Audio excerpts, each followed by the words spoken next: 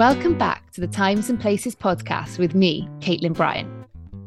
Each week, I sit down with a different guest to discuss how particular times and places have meant something of significance to them or impacted their life in some way. This week's guest is none other than cycling powerhouse Geraint Thomas. He's one of cycling's greatest competitors, with a list of achievements including 6 World Cup and 2 World Championship wins, double Olympic gold medalist, and not to mention Tour de France winner. In this episode, we touch on the places and moments that made him, as well as his love for the sport and the fallbacks that can come with it. Oh, and it's probably worth mentioning that Mariah Carey gets a shout out. So if that doesn't make you want to listen, I don't know what will. So here's the second episode of Times and Places with Geraint Thomas. Hey! There we go. There we go, third time lucky, we got there in the end. Finally.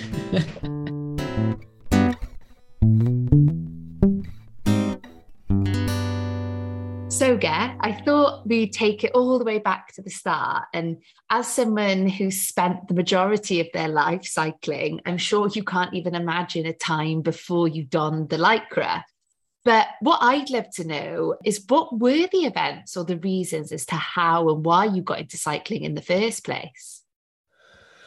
Basically, I was just going swimming down a local leisure centre, so Maindy Stadium. It was only, I don't know, less than 2 miles from my house where I grew up, and I was going swimming down there. I saw an advert for a kids club, Maindy Flyers, that was just starting out, like on the outdoor track down there, and just wanted to give it a go because it was, track bikes with one gear, no brakes, just seemed like different. Just wanted to give that a go, and just enjoyed it and seemed to be all right at it, from the start. So made some good friends down there, and then that's what kept me going at it then, really. It was a good group of us down there, and ended up traveling to races and just got the bug for it then. And especially when you're half decent or something and you start making, you win 30 quid on a Saturday because you win a bike race, you enjoy it that a little bit more, and you just continue to do it, and that was it basically. So just really stumbled into it. Yeah, that's pretty good that they used to give you 30 quid for winning races even when you were that young. Yeah. So it was like, especially back then, because everyone that's older now is like, oh yeah, back in my day, like money was inflation and stuff. 30 quid back then was a lot more than it is now, but it was, especially when I was like 12 or whatever. Like, what year? It was like 90. Yeah, that's like so like year 7, year 8, isn't it? God, rolling in it. Yeah, exactly. Yeah. So, and then we're going away races, and they were talent spotters, they were called, and it's basically like the Omnium now, which is an Olympic event. Back then it wasn't, and it was just something that kids would do. So you do just a variety of races, So if I won that on the Saturday, you'd get a little yellow jersey. It'd say like where it was. So there was Palmer Park in London, or somewhere up in Scunthorpe or Manchester. So you'd have the place name on the yellow jersey and 30 quid. So it was it was just a massive buzz to be getting that, especially a yellow jersey, because it's so iconic, isn't it? Like, even then I was only just into cycling, but I still knew what a yellow jersey was. So yeah, that was where it all started, really. Yeah. And I know obviously you said you kind of travel around a lot with racing, but you're a very proud Welshman and you kind of speak so fondly of Wales. I totally get it. Like, I often feel like I sound like a broken record, and I'm just sort of ramming my love for Wales down people's throats. And I just like, yeah, all right, shut up, I don't care. But would you say there's kind of one place in particular that reminds you of your youth and sort of brings back those feelings of nostalgia?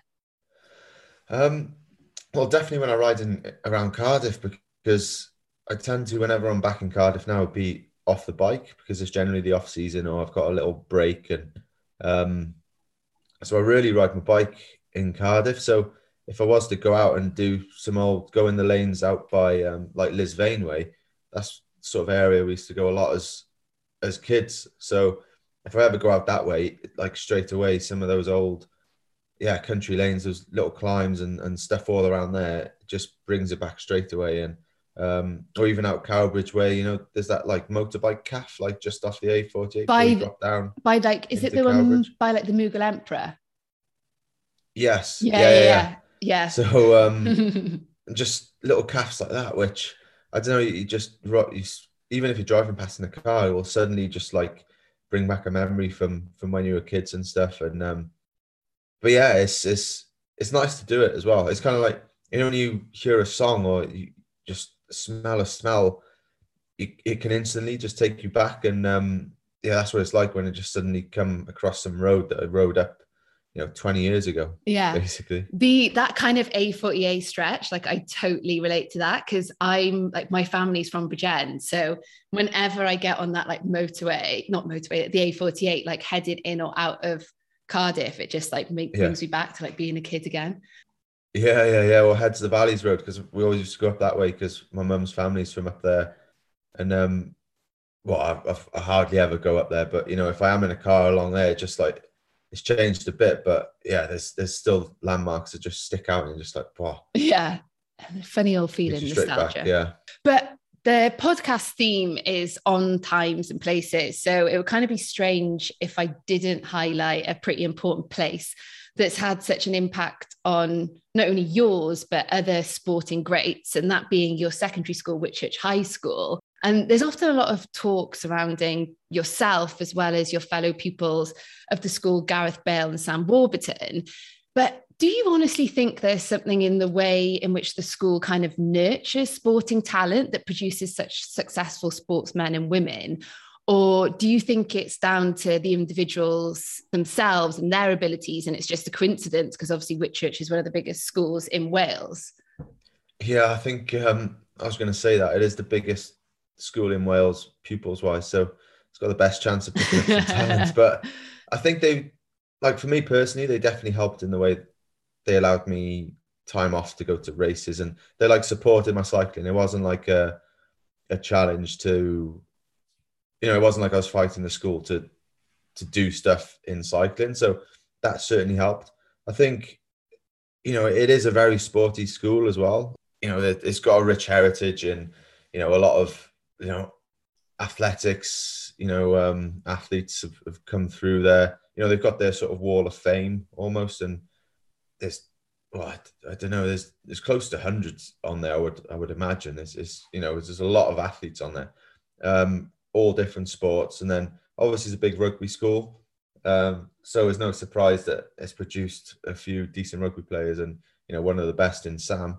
So I think it's definitely the school definitely helped, but obviously the individual as well has to have talent. And the main thing though is the commitment to it, because one thing that it doesn't irritate me, but you hear it a lot. It's like, oh, that guy, he was super talented. He could have been good. But if you don't have it, as everyone says, that top inch, or you don't really want to do it, or you don't have that real passion and love for it, then you're not going to be able to really fulfill that potential, because talent will only get you, so far. Yeah. It's you still got to be able to put in all the hard work and all that. So, but I think, yeah, definitely a mixture of the two. Of the school certainly supported three of us, and yeah, I think, as I said, that heritage in the school definitely helps as well. It's like the All Blacks, for instance.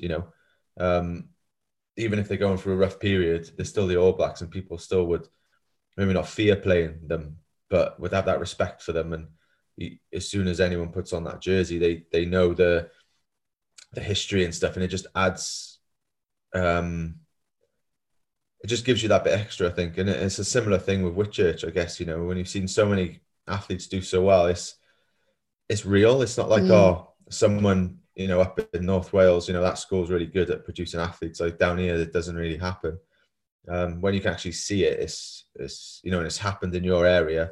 That's when it becomes a lot more believable and achievable, really. Yeah. And kind of like on that thing of sort of having that belief in a way, I guess. Just to kind of quote something you said in your book, I'm the kid who dreamed about the tour, but imagined it as an impossible world. So, like, kind of after attaining sort of that unimaginable dream, so to speak, what advice would you give anyone out there who's still kind of striving to achieve their dreams, no matter what it is or how unattainable it seems? Yeah, I think the main thing is just, I think I said it when is every winner of the tour has to give a little minute speech, at the very end of the race. And I said, just dream big. I was riding for round the Mainly Flyers.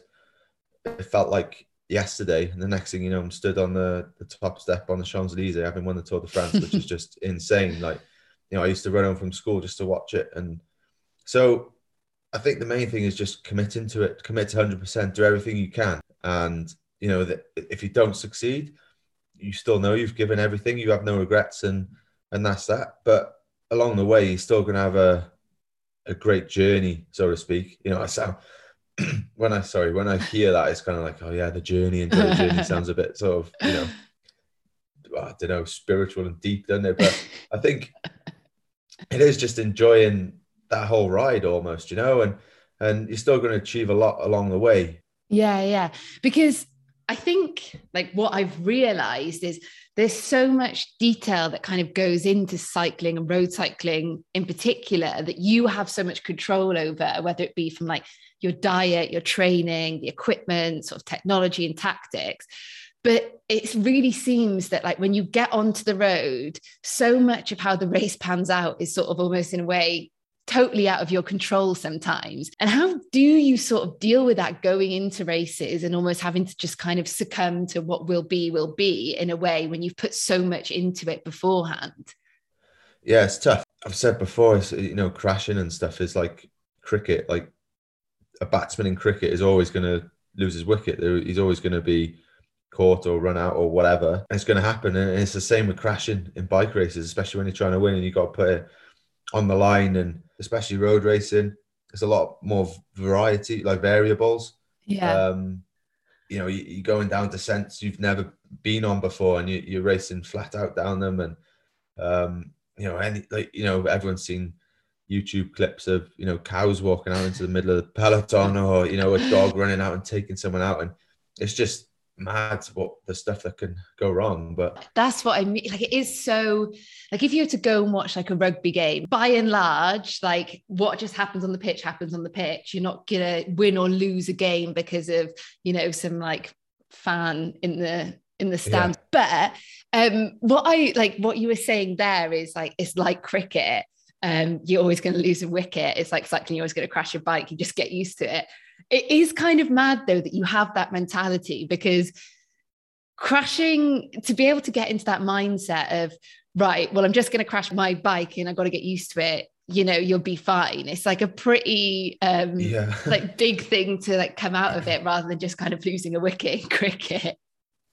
Yeah, it's true. I think it's just something, because I've just grown up in cycling, and I've always always crashed. I don't know, it's kind of like the norm, and it's just the mentality that you got to have. If saying that to my mum, for sure she'd be like, oh, don't be so silly, just what are you doing it for then? Just stop, you don't have to crash. Like, there's other things you can do. Go and be a postman or something, ride your bike doing that. But I think if you speak to any sort of sportsman, like rugby players for instance, they'd have a similar mentality. When they go out on the pitch, they can't be thinking of injuries and stuff. They all say it with the warm up to the World Cups and things. They can't go out there thinking, oh, I'm going to just go a bit easy today because I don't want to get injured before the World Cup. It's just, you got to take that pin out and just go there and just do it as you always do. And what will be almost. Yeah.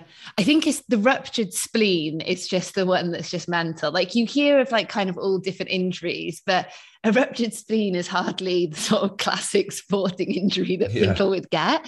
It's just mad. What would you say has kind of been your worst crash that you've had, and that sort of afterwards, with the recovery and everything, you kind of questioned like, oh gosh, am I going to get back to where I need to be? Or is this maybe sort of one broken bone or whatever it may be too far? Have you had any of those moments?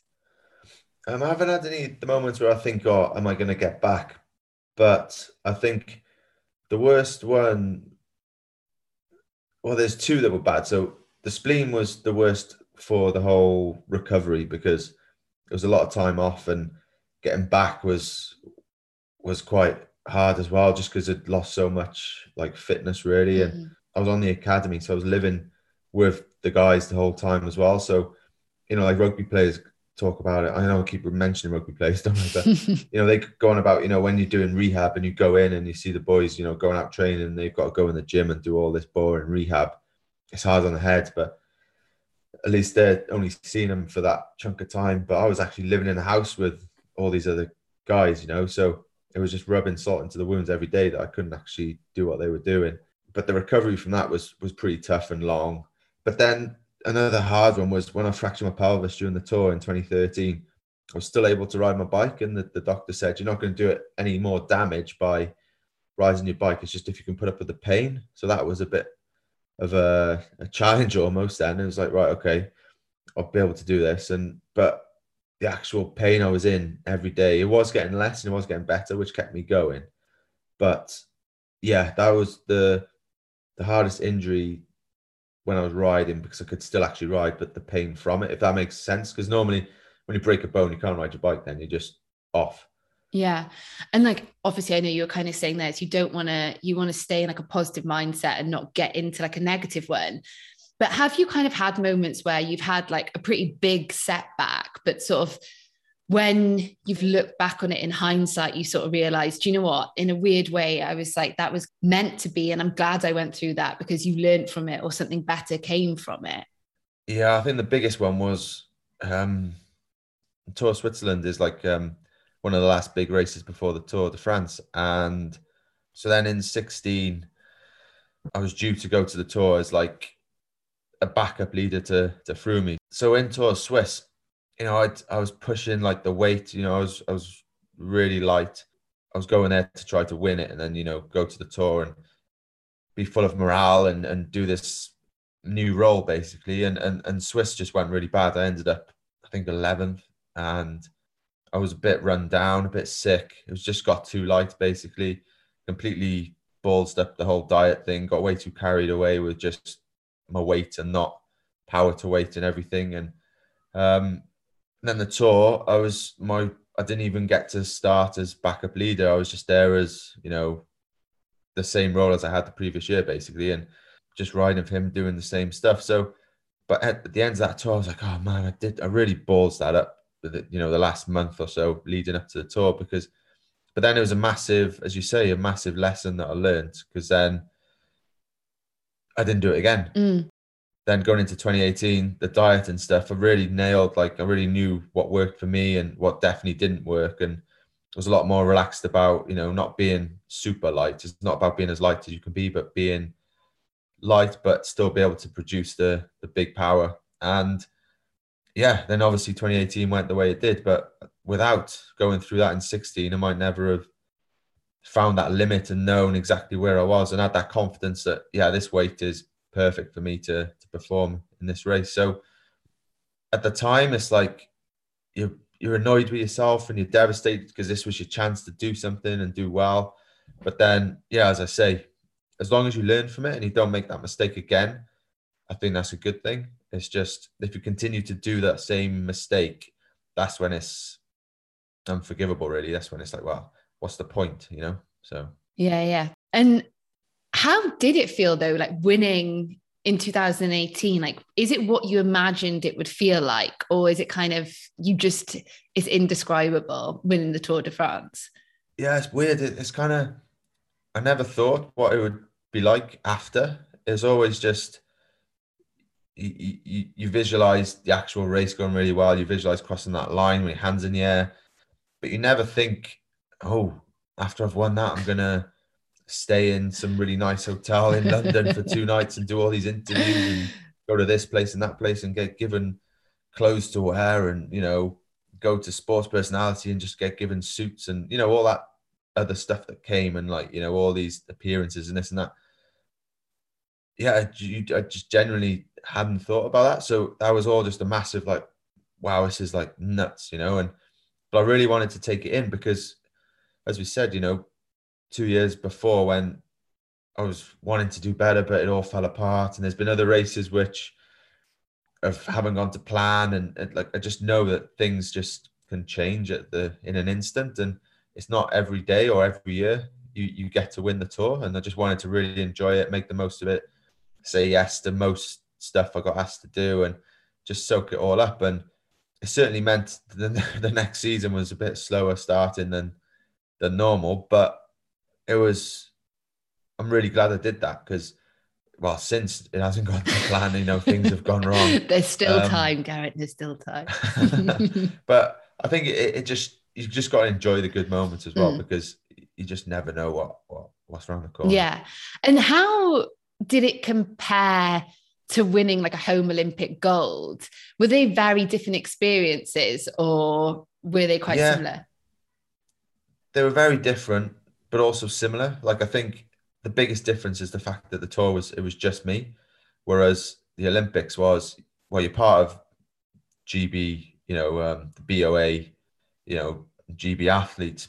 And then even in cycling, there's a lot of people that win gold medals. And okay, in Wales, I was the only cyclist that year, but you're part of a team pursuit. There's 4 of you. And in cycling, like back then, or even these days, unless you win like 2 or 3 golds, it's just it's all right. That's average just to win 1 gold. But with the tour, it was all on me. That limelight was just on me. So that was by far the biggest difference. And then the homecoming in Cardiff was just absolutely insane. Like, I'd done it with the Olympic team, in after Beijing and after London, but this one in Cardiff was just nuts. It was just unbelievable. Like, they asked me if I wanted to do it. I was going to say, how does it come to be? Is it like they get in contact with you being like, oh, we're going to do one whether you like it or not? Or do you get a say in the matter? It came through like my agent, it did. And he was like, oh, this is what, it must have been Cardiff Council or Welsh Cycling. Someone had, said about this homecoming thing. And I was like, can I make some money off this? No, it wasn't even that, but it was more like, will anyone be there? Like, is it just going to be like, 100 people there? Like, is this going to be really awkward? Because I had no idea the impact, like the amount of people that had watched it or even, taken any notice of it. And then it was the same time as the Eisteddfod was in Cardiff. And so we started off at the Senedd, and I just walked out there and it was just unbelievable. I just couldn't see any like pavement or anything. It was just a sea of people. And I was just like, holy crap, like this is nuts. But then I also thought maybe it's just because I said Fod's here. Like, once we go into the castle next, there's going to be no one bloody there. They're all here. And go to the castle though, and it was just as nuts. And that was a massive buzz. Like, just that support, and like, yeah, there's just how many people got enjoyment from seeing me performing there. That was amazing, actually. That was probably the best thing I did after the tour, with all the, going on Graham Norton and meeting all these like, famous people, and, getting, a few free meals, or, doing all this random cool stuff. But that homecoming by far was the best thing. Yeah. Was it quite emotional as well? It was a bit, and it was just kind of like on this, like on cloud 9, so to speak, you're just sort of like floating along and taking it in, but also a bit like, this is just like insane. And what's going on here? And it's only like afterwards where you get a sense, like one of my mates was stood at the top of the castle and he filmed the crowd and like how many people were actually there, just covering what is this, the road, the bottom of St. Mary Street, anyway, whatever road that is. And yeah, it was just, nuts, the amount of people. Yeah, it's crazy. And I know you've I think this is what I find so fascinating about cycling, is you were saying like in 2016, you were sort of like racing for Froome. And I think this is what I find so interesting about it, is that it's a team sport and an individualistic sport at the same time, but you're also competing against members in your own team. And you've said yourself, so at the tour, you logically become more about the professional bond rather than the personal bond. And that there are a few sports where you're a teammate with someone, but also their rival, where what's best for you may be to do what's worst for them. How do you kind of navigate those nuances of cycling and not let it get in the way of the team and sort of your relationships with your teammates? Yeah, it's tough. I think that's the biggest difference with cycling and any other sport, really, because, yeah, like you say, me and Froome go into that race pretty much, well, they'd say on a par, but Froome had won 4, so he's naturally just going to be just above me anyway, no matter what happens. And yeah, the fact that we're teammates, but we're also both really want to win. He wanted to win his 5th. 5 is the record number of wins, so he really wanted that. And I really wanted to win my first. And I think as long as the person, it's all in the personalities, I guess. Like if you're both open with each other and honest, and like Froome was with me, to be fair, like even by the end, like he still wanted to win, and he was like, right, I want to attack at the bottom of this climb. And I was thinking, mate, that's a bit crazy, because if you go there and then one of the other guys who's second or third is able to follow you and you crack, and then I crack behind because you've gone so hard at the bottom, we might lose the race and neither of us win. And it's hard, but you just have to stay. I was just staying in my own sort of happy place, so to speak, my little bubble of just confident in what I had done to that point, and just knew all I got to do is just keep doing the same thing. And why would there be a different outcome, unless somebody else gains a third leg, so to speak, it should be okay. So it didn't let it affect me, but although it could have quite easily, it could have cracked me, or I could have had a go at him, and the relationship could have just been, it could have got, bad. Like obviously with Brad and Froome. I was going to say, do you think that, 2012. yeah, that's kind of what caused the issues? Was that because of that sort of these details about cycling that you're kind of competing against your teammate? For sure. And I think, back then, Brad was the undisputed leader because he had won all the build-up races. He was the leader from the start of the year. Then Froome had this great form in the race, and he obviously wanted to make the most of that and try to win because he was feeling good and he felt he could. So it's a lot of it comes down to the management as well and how they deal with it. Back then, they probably didn't deal with it the best way, but it's tough as well when you got big egos and things in the team as well. But that's certainly the biggest challenge in cycling. But most teams don't have that problem because most teams only have one guy who can potentially win. Well, not most, only a few teams have a guy that can win anyway. Yeah. But to have 2, it certainly adds another dimension. Yeah. And I guess that's what, in a way, those makes you guys better, is because you're surrounded by such great cyclists as well. So you're sort of around that and you want to keep on getting better, but it doesn't make it easier.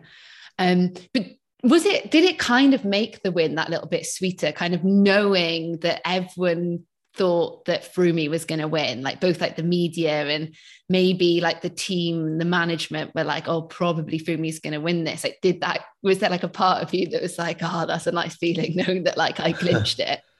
Yeah, definitely, because there was a lot of people that had sort of doubted me and stuff anyway, and it's always nice to prove people wrong. And that does motivate you as well at times. Like if there's someone, I don't go out my way to read stuff in the press, but some things filter through, don't they? Yeah.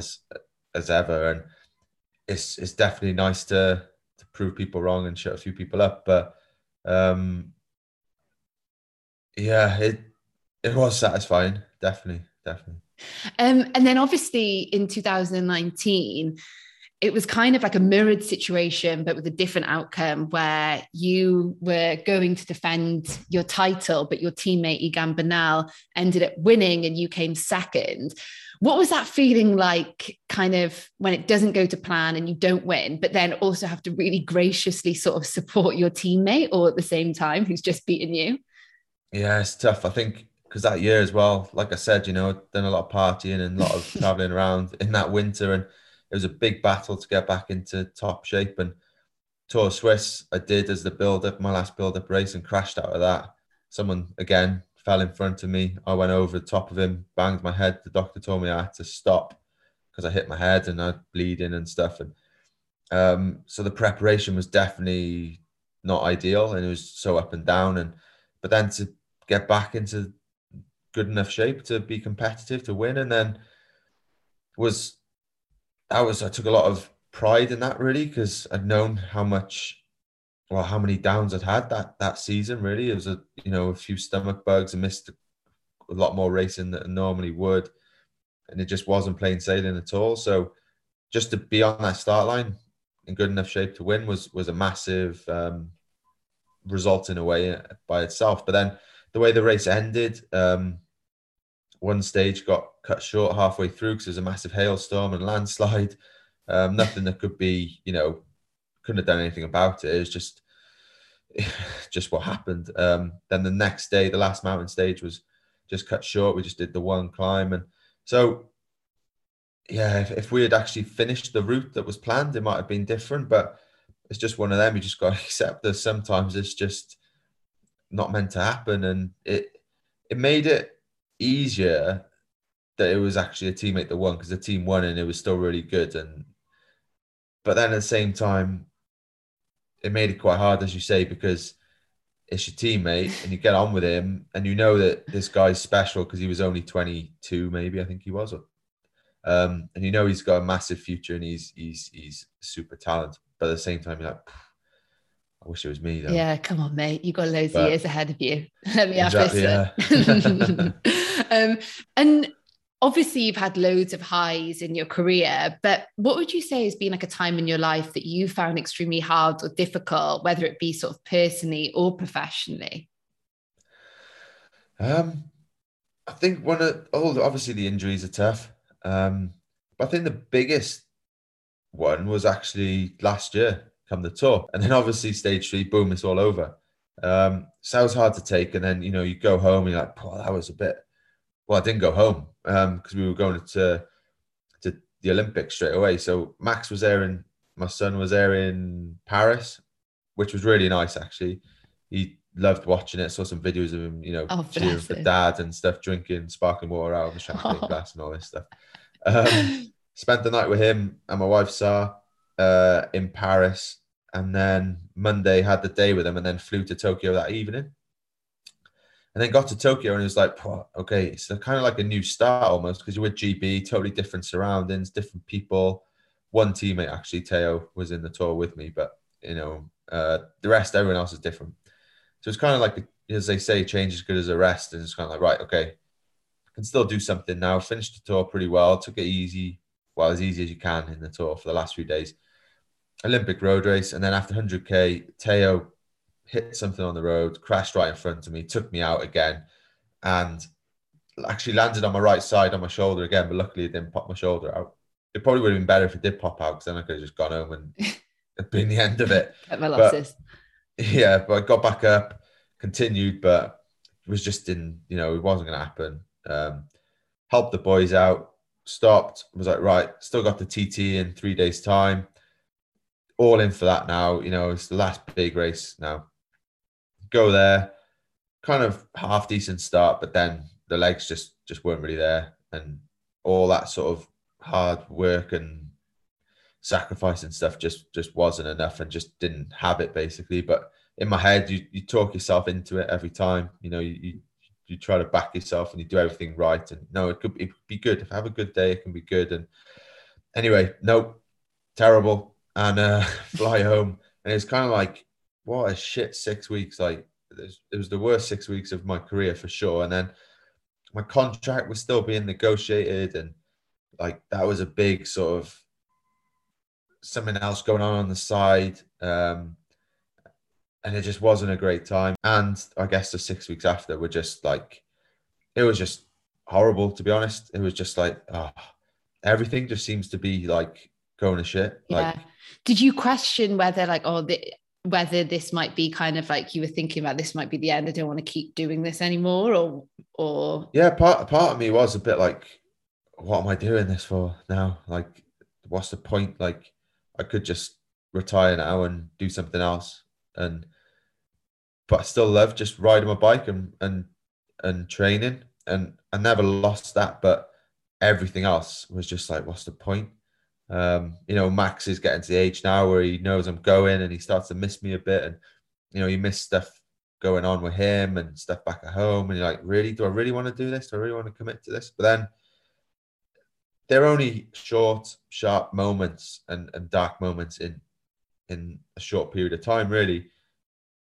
But like I say, I never lost the love for just riding my bike. And I still always just enjoy going out on my bike and just riding and not training necessarily and doing efforts, but just go and ride your bike for 3-4 hours, especially down in south of France. You go up a few climbs and you get a bit of a sweat on, you stop for a coffee. Like, it's just great. Not How a can you bad not life. enjoy that? Yeah. Yeah.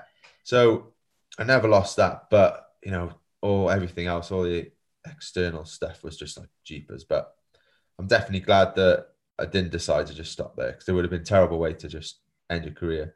And I've still got big ambitions and stuff for the next couple of years, really. Like, nothing specific, but just enjoy racing my bike and just be part of some win myself, but then also part of the team that wins. And, even with the contract, there's a few other teams that could have gone to, but it was like, I just want to really enjoy the last 2 years. And I got some really good mates here. Luke, been mates with him since I was 11, 12. That's a long time, Same with Swifty and other guys in the team. So, yeah, a big 2 years left, Yeah. really. Is that kind of it? That do you think like you're going to do the 2 years and then you're probably going to call it quits, or are you just going to keep on going until like your body's able to continue competing? Or have you kind of made the decision in your head a bit that you're going to draw a line under it at like in the couple of years' time?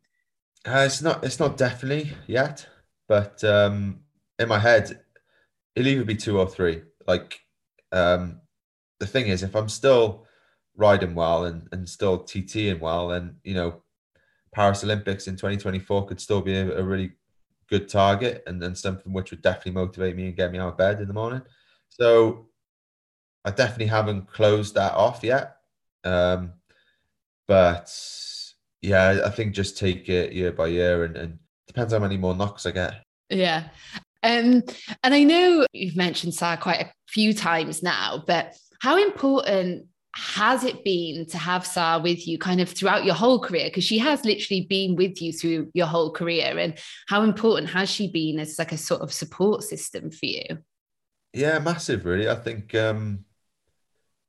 more on the bad times as much as the good. Mm, She's able to just sort of snap me out of it sometimes and just or be there and just be supportive and not necessarily say anything, but just be around. And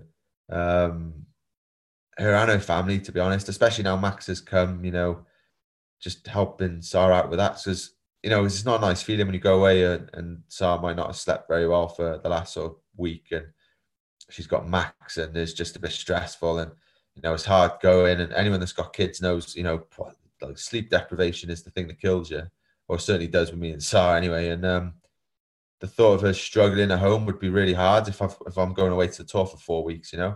Um, so her family, the way they support her with that as well, has a knock-on effect with me. yeah. But yeah, I think it's just always just there, that constant, support and keeping you grounded. But it's not like I'm just changed massively or anything. But I think it's just that one constant that you can always fall back on, basically. And yeah, it makes a huge difference, especially when you can just really concentrate on your cycling, and that.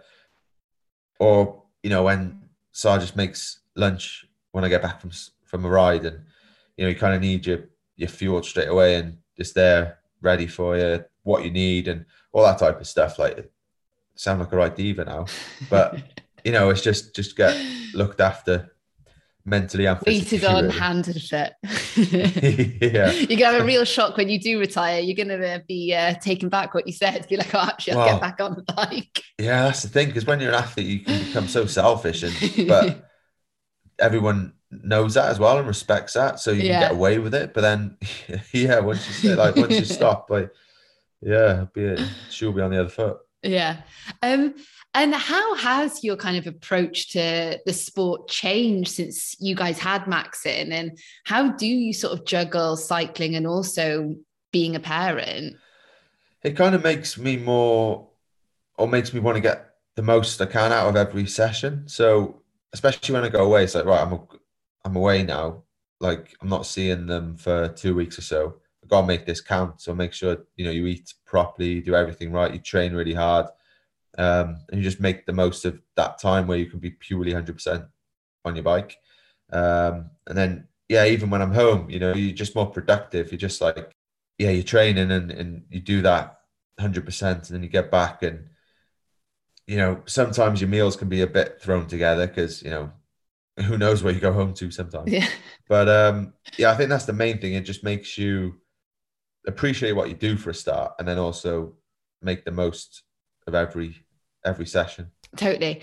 And have you thought about what sort of career in life you want after cycling, sort of post-retirement? Well, not really. Other than the odd podcast, but Get it in there now. no, Get the groundwork in there now, guess. You'll be fine in a couple yeah. of years. But I think I'd like to do a lot of little things rather than one job. I couldn't see myself being a DS, like a coach in a team or anything like that, because they're away just as much as the riders. I've got a foundation that's started back here that's just been launched recently, actually, and do a lot more with that. Just basically giving kids the opportunity to ride bikes that don't necessarily ever get the chance. Bits with that, like under 23 Welsh team as well. I had a bit to do with them. Maybe be a bit more involved with that.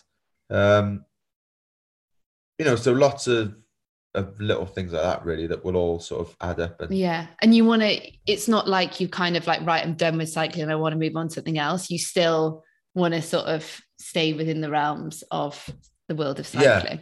Yeah, definitely. And try to give a bit back as well, because I've had such an amazing life from cycling. But yeah, it's all I know as well. Like I'd love to stay, maybe do something with a few other sports.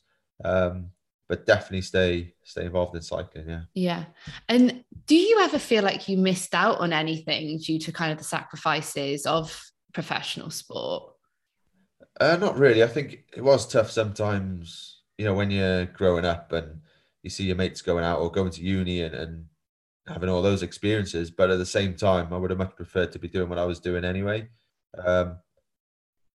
More recently, though, it is tough when you're away and you're missing weddings or even worse, funerals, or just big birthdays or big occasions that are going on back home. Like I'd say I probably made 10% of them like during the year. Like when I was best man for a couple of my mates, they all have to plan it around me almost, like okay, in the you off really season. are sounded like quite the diva, aren't you? Yeah. But so like that's when it's like, wow, that's quite, I say bad, is it? But no, it's not good of them. Yeah. But like, can you imagine their fiance is like, what the hell? Why have we got to have our wedding in October just so he can be there? Like he's nothing. He's the best man, okay, but that's about it. Yeah. But yeah, so that's the hardest thing, is missing all those things. But it's all worth it in the end when you end up winning big races and stuff. But yeah. And I guess that's like a message as well, isn't it? To kind of like young people who maybe feel like they're missing out on so much now because they're so committed to their sports. Like if you just keep putting the work in, like it all pays off in the end, and don't kind of just and like I said at the very start, even if you don't win what you set out to, at least you've done everything you can to be your best. And the last thing you want to be is that 60-year-old man sat in the corner of a pub being like, oh, I could have done that. And it's just like, mate, you didn't. Yeah, you didn't. And if you didn't commit to it, that's your own fault. If it was an injury or something, then you're probably like 50% of the Welsh population who could have played for Wales. But but that's the last thing I'd want, is to have any sort of like regret so you didn't give it 100%. Yeah. But I also wanted to touch on the Commonwealth Games. And I know you won gold back in 2014, but I wanted to ask, like, how does it compare competing for Wales as opposed to kind of other championships when you'd be competing for Great Britain? That's definitely different, because in cycling, as with athletics, really, you never get to compete for Wales. It's always GB. So for a start, that makes it a bit more special because it's so much more rare. So, and then, yeah, when I did win in Glasgow and you heard, the Welsh anthem, that was really special because, Because the only time you really ever hear it as yeah, someone from Wales is like rugby or football, really. And yeah, so it is, that sort of extra special to hear it in a setting which isn't that, I suppose. exactly. Yeah. And just wearing that Welsh jersey, Mm. like I say, like you don't get used to it, but it does become a bit normal, and you don't ever take it for granted, but you kind of like, yeah, you do it a lot. But yeah, that's the big difference with Wales. You never get to do it. So it is really special. And yeah, I'm looking forward to that. Fingers crossed. So you actually did kind of mention it earlier about sort of songs and smells, but I always feel that both music and food kind of provokes a memory, whether it be good or bad. Is there a particular song that transports you back to a specific time or place every time you hear it? Yeah, so this will probably be a bit weird, but well, not Everyone weird, has but actually said that as like a prerequisite to every answer they've given, has been really. like, this is a bit weird, but So like that Mariah Carey one, All I Want for okay, Christmas. yeah, no, this is a bit weird. Yeah. That always reminds me of my best mate. He was my best man, and him dancing in like I don't know Liquid or some horrible club back in Cardiff, like in 2003 or something. Like just his dance and like how he's dancing to that, just it takes me straight back to him and just being drunk at Christmas time. And also a bit of a common theme about being drunk, but there's another one with like 50 Cent and all these other rappers, maybe Eminem, and what's it called now? You Don't Know or something. And basically it's like 5 or 6 different rappers. And we used to listen to this song anyway before we went out. We'd have drinks club before we went into town, and we'd always listen to this, and we'd always have a couple of cigars. There'd be a couple of cigars going around. Bloody There'd hell, be how old were you? That sounds like a very sophisticated thing to be doing for a night out on the no, lash when you're like 18. we were like 17, 18 and listening to hip hop thinking we were gangsters. It wasn't if we saw like when you see pictures or videos now, you're like, oh my God, we look like the right state. But so that song takes me straight back to that as well. And then finally, I guess Sky Full of Stars, because that was our first dance. Oh, lush. Like at our wedding. And whenever I hear that, that just takes me back to just the day as well, not the dance, because the dance was terrible. But yeah, that just takes me straight back to that day, which was pretty sweet as well. Yeah. On the topic of your wedding, though, I know that it's kind of common knowledge that you are a big Eminem fan, but my sources tell me that apparently you and Sar did the sort of classic wedding rendition of Eminem and Rihanna Love the Way You Lie on your wedding day. Yeah, so I was random because the bridesmaids actually did something for Sar. I think it was some Spice Girls song actually that they'd rewritten the lyrics to, and they got up and sang that. And then after that, they were all like, "Oh, Sar, you should go up and do your rap," because Sar learned all. I think just purely because it was always on in my car. You learned the Eminem bits.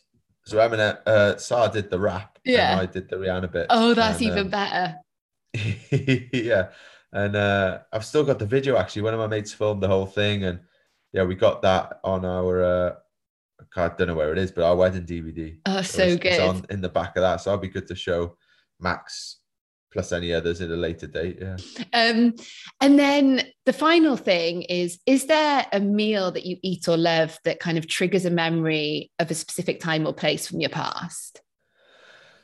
There is one meal that always reminds me of before I raced, and it's just like really basic, but penne pasta. You remember ragu sauce? I don't even know if they do it anymore. Just like just like tomato sauce, basically.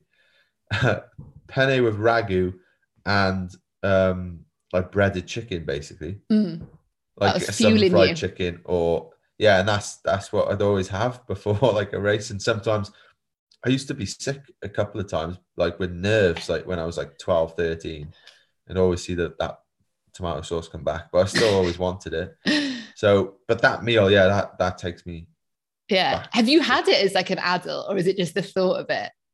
I've had it a few times.